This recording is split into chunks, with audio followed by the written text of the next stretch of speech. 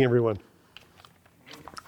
I forgot for a bit there, didn't I, of what I need up front.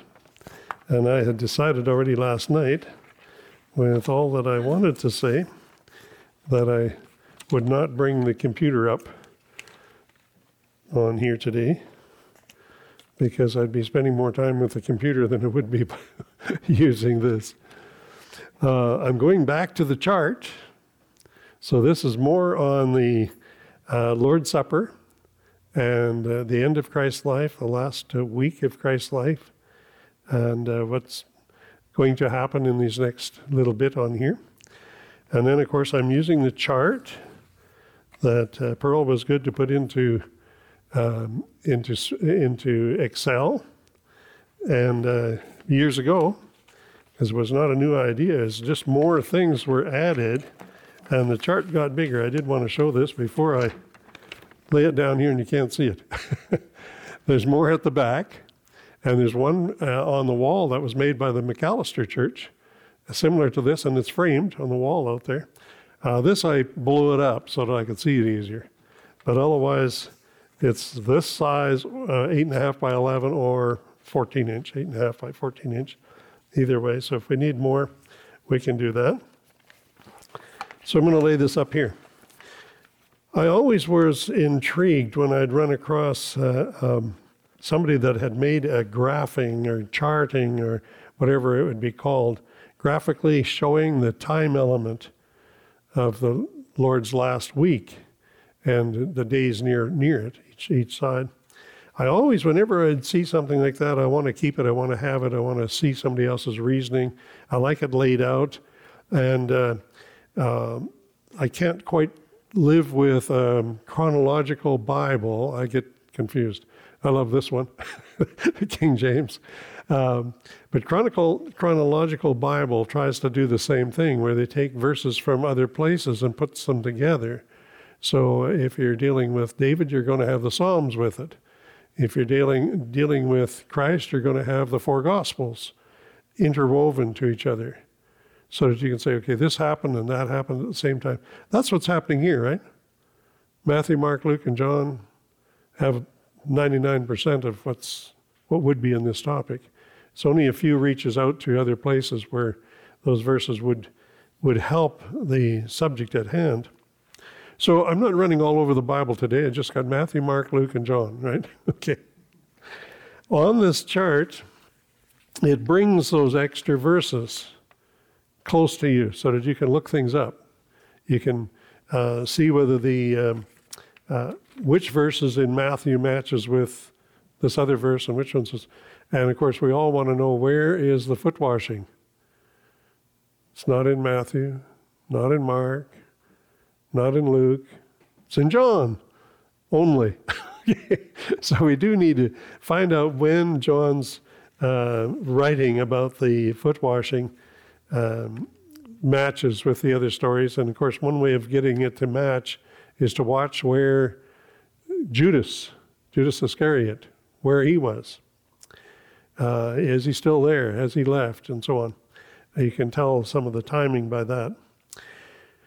So again, the continuation of the order of events that were occurring around the time of the Passover of the Old Testament, Jesus keeping the Passover time frame and the Passover and instituting a way of remembering him, way to remember him, and verses that will go with that.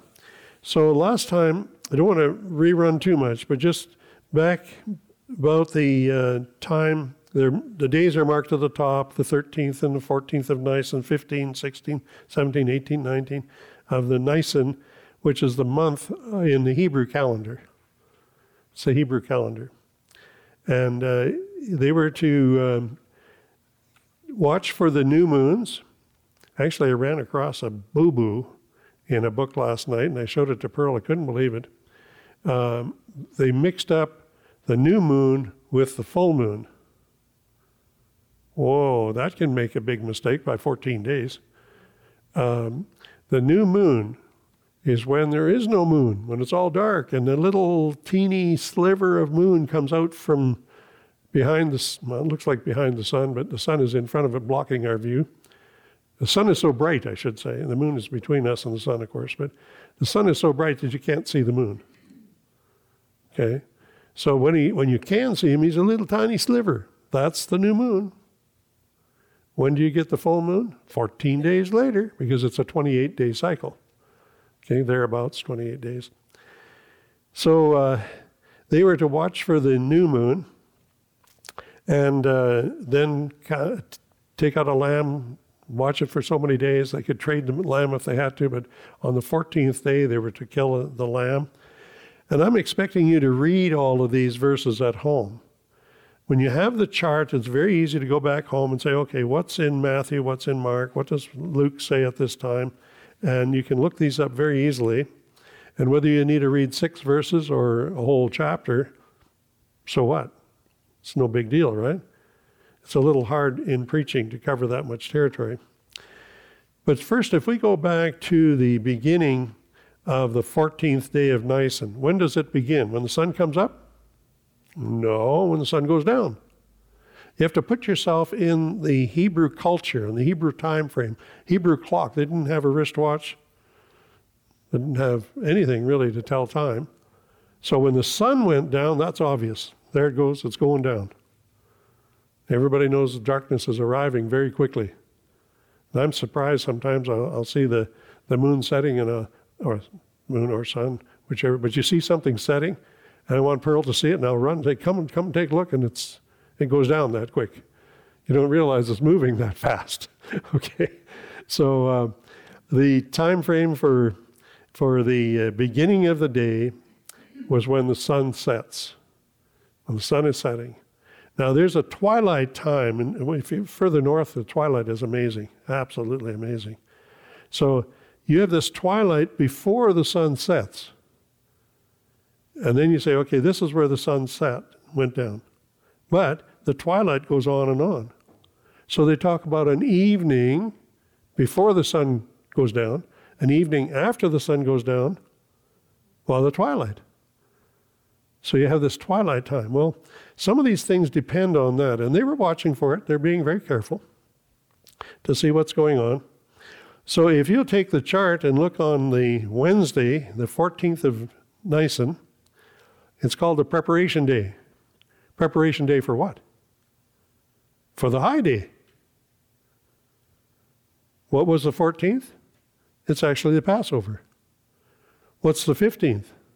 It's when they got released from Egypt. And I even was reading last night of how they kind of blended these 2 days together. The Passover day had to have unleavened bread. But the next day was called the first day of unleavened bread. But the Jews were fitting these two together. They both needed unleavened bread. One was for the lamb being slain, the blood sprinkled on the doors just before they were to leave Egypt. And then the other one is the day when they were told they can get out of town, and they went. You get 1 million people on the foot, you know. That's a lot of people leaving town. So to look at this, we got to think of different things about how the day starts and where the day ends. So even this chart, you'll see night first. Got 12 hours of darkness. Then you're going to have 12 hours of daylight. And then it's going to start the next day, which is night first and then day, night first and then day, as you go through the next days and so on. That was their normal way of doing things. There's no other way really obvious to be able to, no wristwatch. Who decided that you'd have a half a night and then a daylight time, 12 hours, and then a half a night, and we'll call that a day? That's pretty weird. A half a night from midnight to 6 in the morning. Then you'll have daylight for 12 hours, and then you're going to have a half a night. From whatever, 6, 7 o'clock at night until midnight. And why is it midnight? It's halfway through the night, I guess, okay? It's about halfway through. So you run into midnight in the Bible. Many times it talks about the hours. When you're looking at this chart as well, it talks about the third hour.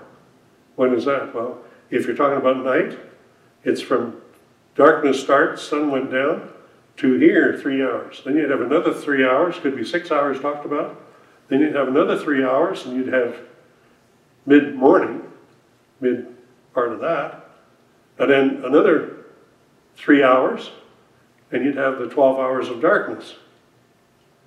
Do you remember that when Jesus died, and you can look through these charts and think about it, read the verses, it was somewhere near noon. Then there was 3 hours of darkness. Wow, till the 9th hour.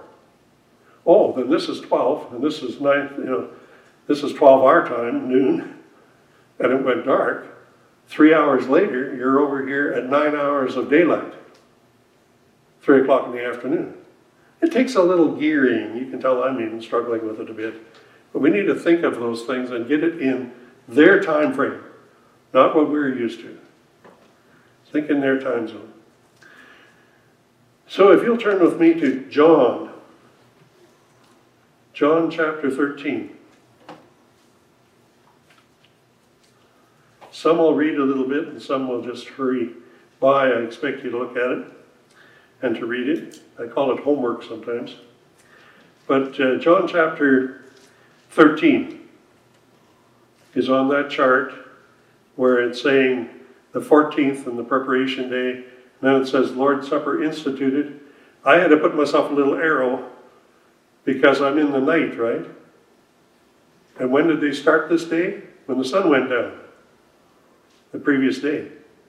So when the sun went down, they were hurrying to get the upper room reserved. They were getting things ready for the Passover. You read that in Luke 22. Don't forget Luke. Luke 22, the whole chapter. You really need Luke. He was paid to be an observer and to write things down the way they happened. I think it converted him in the long run. And he did a lot of traveling with Paul and others. And in the book of Acts, he was traveling with them, wrote for the same person that he was paid to write for the book of Luke. So don't forget Luke chapter 22. I've got verses all over this chart and more added. But in John chapter 13, back to there. Now, before the feast of the Passover, before. So you got to start thinking which days are what? The feast of the Passover. But before that, Jesus knew that his hour was come, and he should depart out of this world. He's going to die. He's going to go unto the Father. Having loved his own, which were in the world, he loved them unto the end. Christ loved his disciples and all the people that was around with him, all the one followers and those. And then they ate the Passover, because that's what they're there. The Passover is nigh, the first verse. But they were eating supper. Supper being ended. And the devil having now put into the heart of Judas Iscariot, Simon's son, to betray him. You want to go back on some of these verses, find Judas. Now with the computers, it's really easy to find him and find out where he fits in.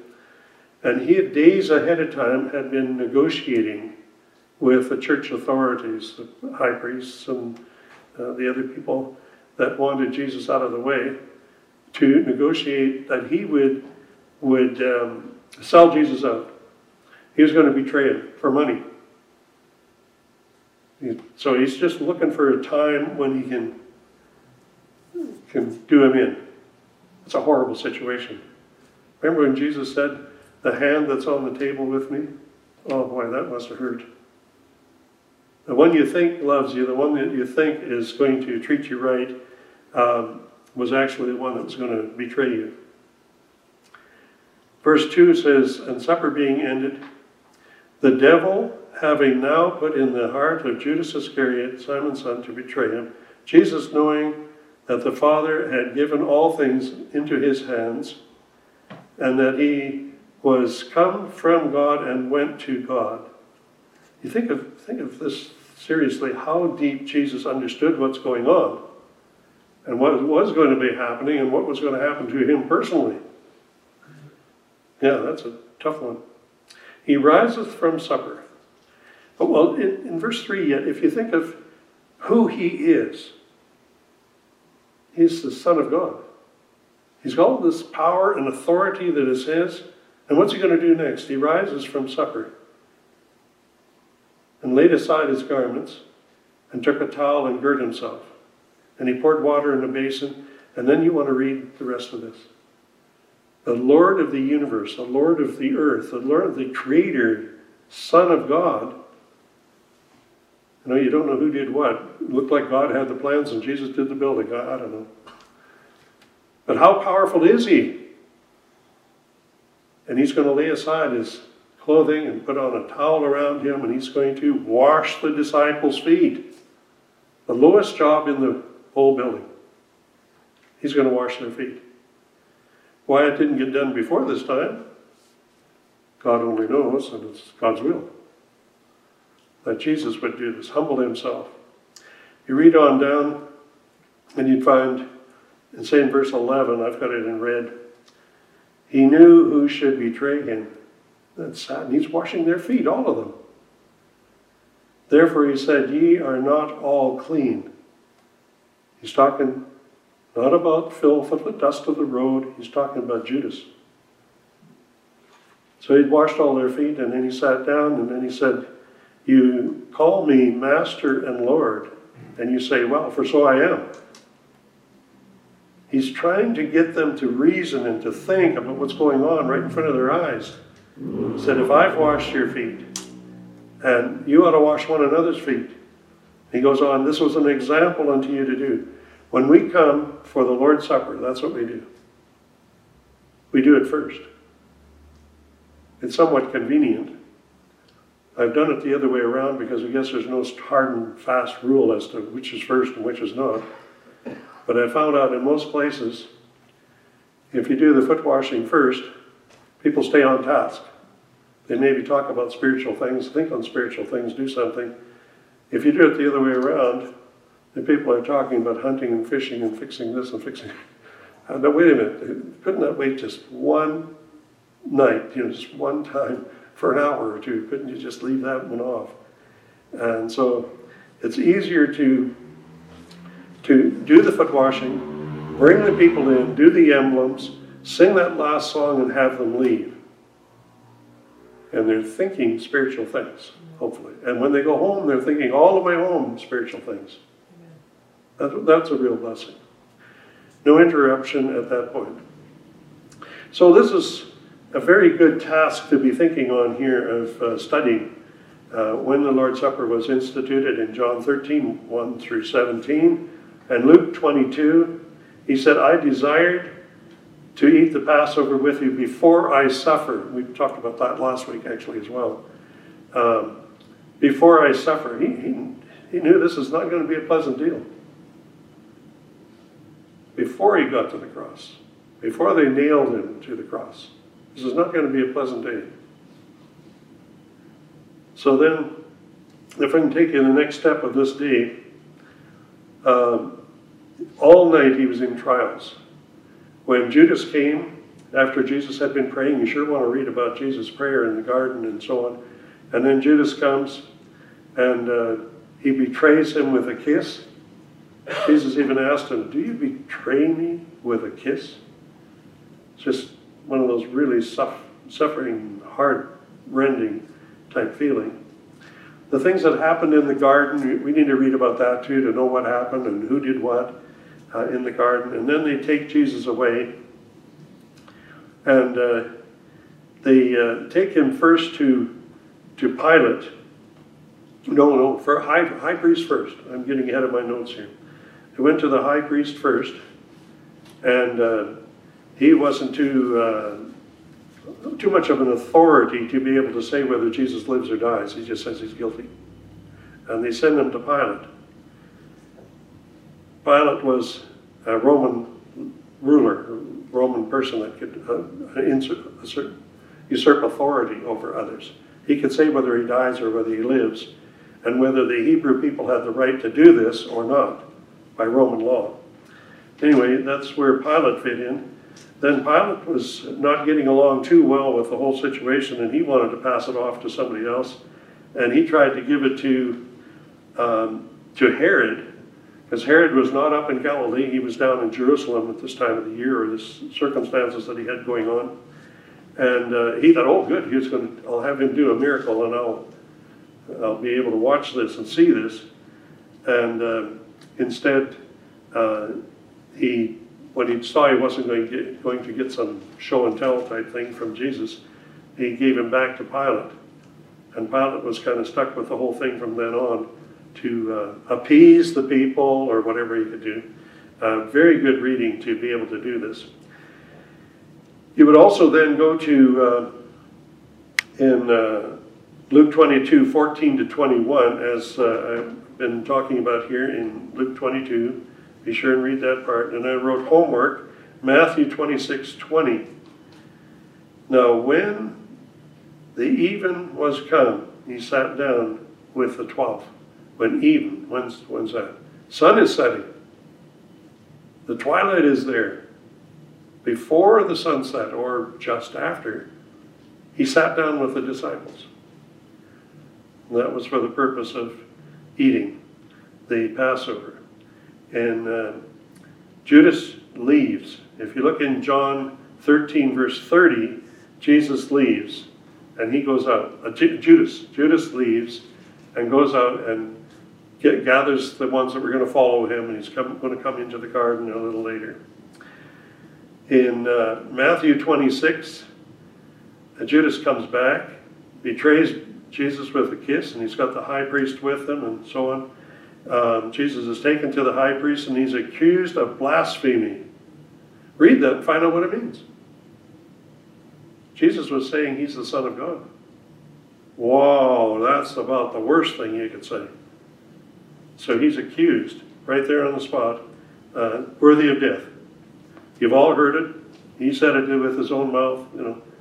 That's blasphemy. So he says he's guilty of death. In Matthew 27, verse 1, when the morning came, Jesus was taken to Pontius Pilate. When the morning. So you want to watch these time frames. What's going on? Who's doing what? This is when they came when the sun was going down. This is what happened during the dark part. This is when the authorities arrive with Judas. They capture Jesus. They take him out. He goes to Herod, to the high priest. Then he's going to be going to Pilate. And the sun is coming up. So no rest in the night. A lot of bad stuff going on. And he talks with Peter. Remember these things? You have to go back and find them. Put them in order. Where was Peter? When did Jesus talk to Peter? Actually, just looked at him, and Peter went out and wept. We want to know when that happened. Well, it was here in the night. It's not a pleasant night for Jesus. But when the morning came, he had to go to Pilate. And on your chart, you'll see all these. I've been writing in extra things as well. On that would be nice and 14 in the morning. The sun's coming up. He gets to be in trial. Luke 22 and 23, you'll see those on the chart. And then you want to go to Mark 15, about the third hours. This is when I was watching. The morning had come. Now the third hour, it mentions, well, when's that? That's about 9 in the morning, isn't it? For our clock, 9 in the morning.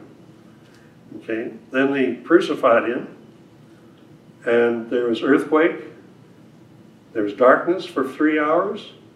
You're going along through the day to noon and on till about 3 o'clock in the afternoon, which they call the 9th hour. The 9th hour. I wrote that in. It says 3 hours of darkness. Luke 23, 44. You're getting to that time when the 3 hours were active, which took it to about mid-afternoon. And Jesus dies in Luke 23, 46. Let's look at the words there.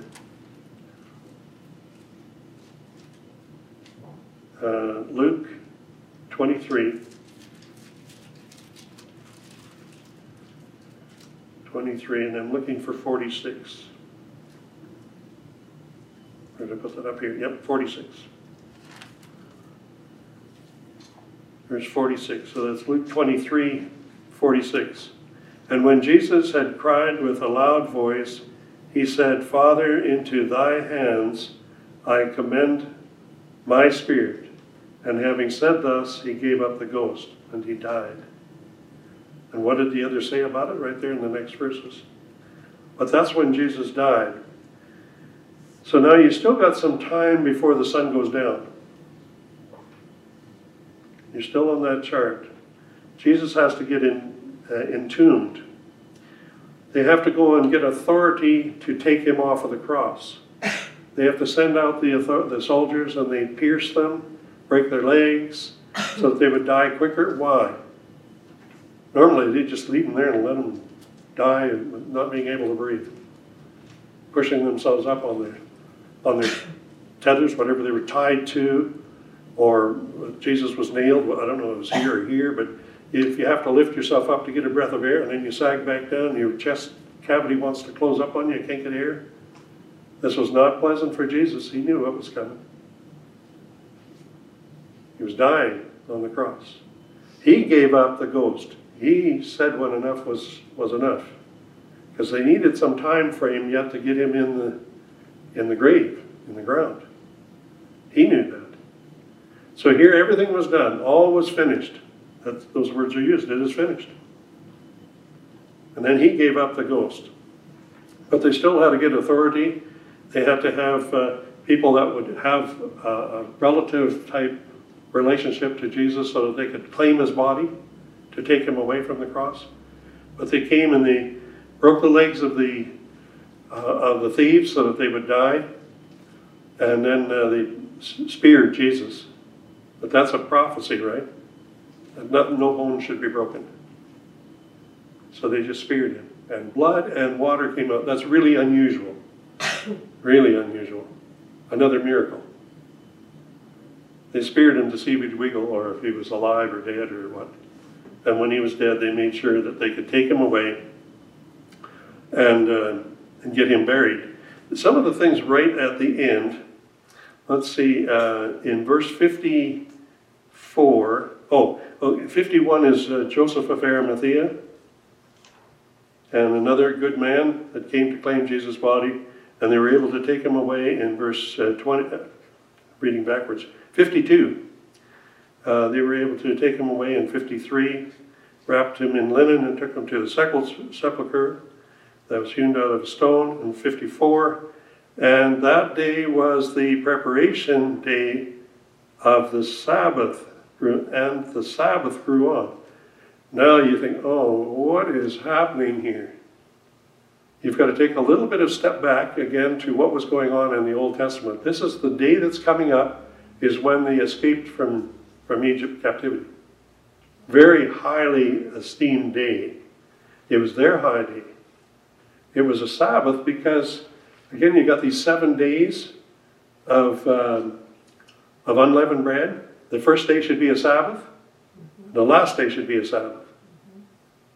So this is not unusual to say that this day of the Passover is a preparation day for the next day, which is the high day Sabbath. These are not unusual terms. So this is the Sabbath through, and this is not the weekly Sabbath. That's the thing to keep in mind. This is an annual Sabbath, a yearly Sabbath, not the weekly Sabbath. Then the women came, saw where he was buried, where the sepulchre was, and then they returned and prepared spices. You don't do the spices before the person dies, or while he's still in judgment, in court, and so on. You don't go making the spices for his grave. So first he died, then they went and got the spices, but they rested the Sabbath day according to the commandment. You see, there's time in this. This is gapped. You have a high day Sabbath, and now you get the weekly Sabbath mentioned. There's at least 3 days, 4 days. And there's something happening here that you have to fill in. So this chart helps to say what happened when Jesus was put into the tomb. You had the Roman watch was set. You can see there the annual yearly high day Sabbath is in John 19:31. You want to look it up. You've got to make sure that I'm telling you the truth. Look it up in the scriptures. The Roman watch was set and the tomb was sealed in Matthew 27:26 through, reverse verses, 62 to 66 in Matthew 27. Look it up and read about the Roman guards that were being set. And actually, let's do just a quick scan there. Matthew 27. Go with me to Matthew 27, because there's key points sometimes that are just hidden that the Jews enacted as well as God planned. What did I say again? That's on page chapter 27, starting with verse 62. Okay, 62. You can find 62 with me. Okay, 62. Now, the next day that followed, the day of the preparation, the chief priests and the Pharisees came together and unto Pilate. They don't do this before the man dies. This is after, so they came to talk with him, saying, Sir, we remember that this deceiver, that's Jesus, said while he was alive, so he's definitely dead, he died on the cross. He really did die. After 3 days I will rise again. Over and over, this 3 days and 3 nights keeps coming up, like Jonas in the whale's belly, 3 days and 3 nights. It keeps coming up. Here the high people of the church, the priests, were coming and saying this. And that he was going to rise again. Command therefore, please, the master of the Romans, please do this for us Hebrews. Therefore that the sepulchre might be made sure unto the 3rd day, lest the disciples come by night and steal him away, and say unto the people, He is risen from the dead, and the last heir, the boo-boo, shall be worse than the first. Make sure this is legal and proper and going to be done right, so that the disciples can't do this to us. All of this is playing right into the hands of the 3 days and 3 nights and the disciples and God's way. It's all playing into the works that God wanted to be done. This is a God thing. Pilate said unto them, ye have a watch, meaning the guards, the soldiers to guard. Go your way and make it, the sepulchre, as sure as ye can. Stable, safe, nobody's going to bother it. In verse 66, and they went their way and made the sepulchre sure, sealing the stone and setting a watch. Seal was when they put on some candle wax of some kind or other, and they pressed the ring of somebody in there that was of authority, and if you break that seal, everybody knows it's been broken. And you're going to be in an awful lot of trouble. Somebody else came and rolled away the stone, right? No problem breaking the seal. Okay. That's a good read there too. So fairly quickly here again, want to move along. After this point, we would be coming to just the last few lines of sentence here. They set the seal. Oh, actually, the thinking of when the high Sabbath was, and they had to get this all done to get Jesus into the grave. So you know the time frame again. If you go back to the chart and you say, when was this? This was Wednesday afternoon when he was entombed. And the next day is Thursday, when Jesus had the first night and the first day in the tomb, or night first and then day in the tomb. And this was the yearly high day Sabbath. The Roman watch was set then at the bottom of that. The day 16, nice and 16, was Friday. The preparation day, second preparation day. All right. Now this is the preparation day for the weekly Sabbath, which is coming up the next day. So that's when the women bought the spices, prepared the spices, anointed the body, to anoint the body. In Mark 16, verse 1, and in Luke 23, 56. So I was reading some of that to you there in Luke. But also, then you get to the Sabbath day, night first, and then the day. It's coming up on 72 hours, isn't it? If you're watching 12 hours and so on and on, 72 hours. Okay, we're getting there. So at sunrise, on Sabbath. No, it doesn't say sunrise. The earthquake. Remember the big earthquake that happened when the stone was rolled back and many of the believers came out of the grave? There you are. That's in Matthew 28, verses 1 through 7. And then you've got all-day Sabbath going on here. But let's go to Matthew 28, 1 through 7. Matthew 28, it's right here, just a page or two back. Matthew 28. In the end of the Sabbath, verse 1.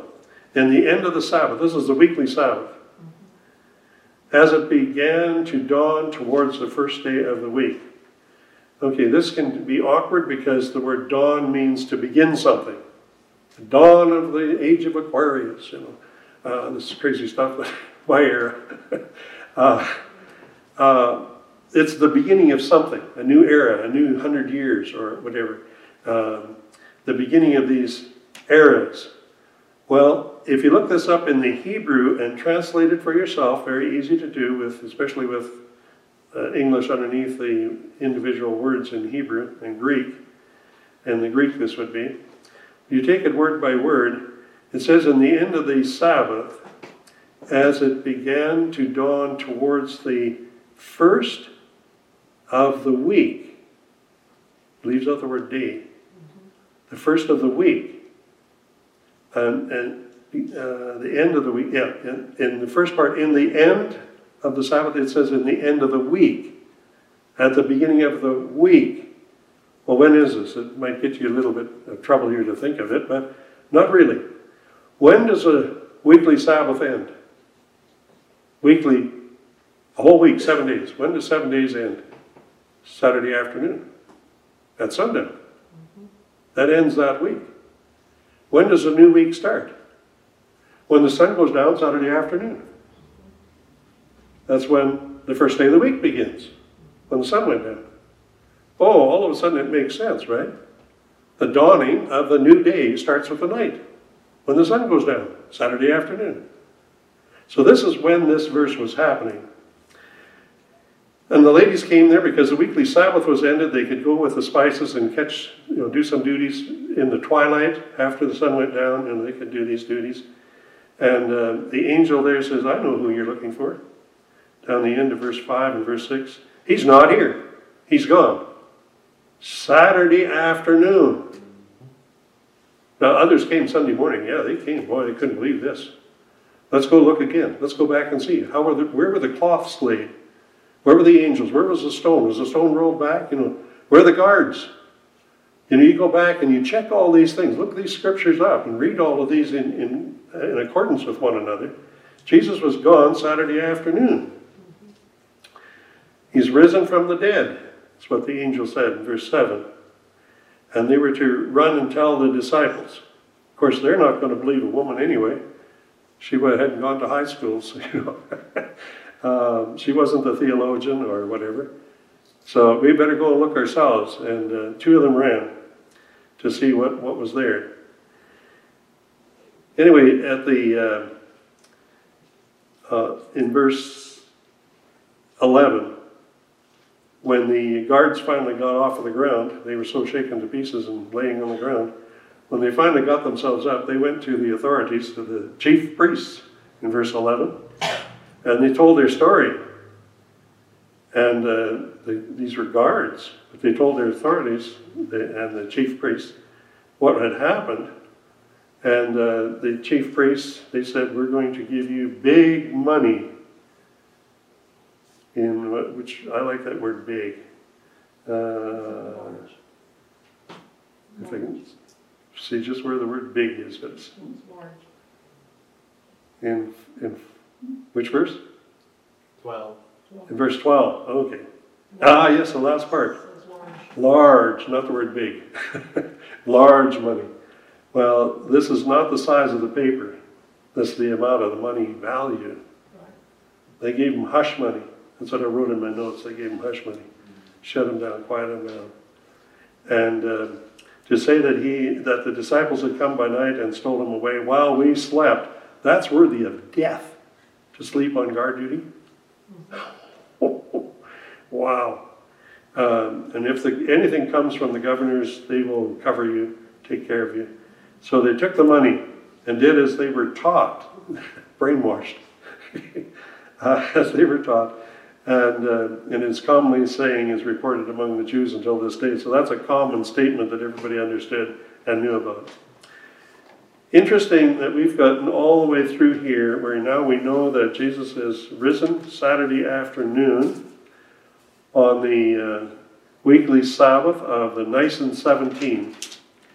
And then if you went on to another reading, you find out what happened on Sunday, the Roman watch and so on. You go the next day, what was happening and so on.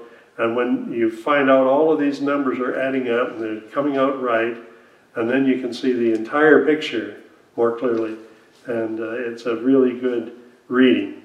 The bottom of the page there also has some writing, carefully worded, for the word Passover and the Lord's Supper being a new name. Because the Passover has quit. Why did the Passover quit? You can't tell all of the story today, right? But the veil was torn from top to bottom. They couldn't do the annual sacrifices. They couldn't do the weekly sacrifices and the holy day events and things. They couldn't do it because the veil was torn. The Shekinah glory, some people say, left the temple. Right. So they couldn't do anything with the temple service immediately. They had to do a lot of other things to make up and fix the stories and so on. So the Passover was stopped because of Jesus' death. Now, of course, they're going to fix the veil, and they're going to try to continue killing animals and so on, but this is the end. Jesus' blood was the only blood that could save the whole world. The Old Testament and the New. The Old Testament, we talked about ratifying the Old Testament sins and offerings that were given. It all was leaning on Jesus. If Jesus had backed out, the blood of goats and lambs and sheep and so on, cattle, could not forgive sin. It had to be all about Jesus. If he had backed out, the Old Testament was in a lot of trouble. And one thing you never hear God say is, whoops. God did it right the first time, right? So Jesus was the lamb slain from the foundation of the world. And when he died, all of those sins back there were forgiven because they had done it right by their law, by the blood and sacrificing, the sprinkling and all those things. But all of those things came to an end when Christ died. The New Testament talks about other things, new things. That's where I'm studying in scriptures at home on my own, as to all of these things that we're trying to get into, Sabbath school quarterlies, Sabbath school lessons. So interesting to find them out, put them together, and enjoy the study of God's Word. May God bless you.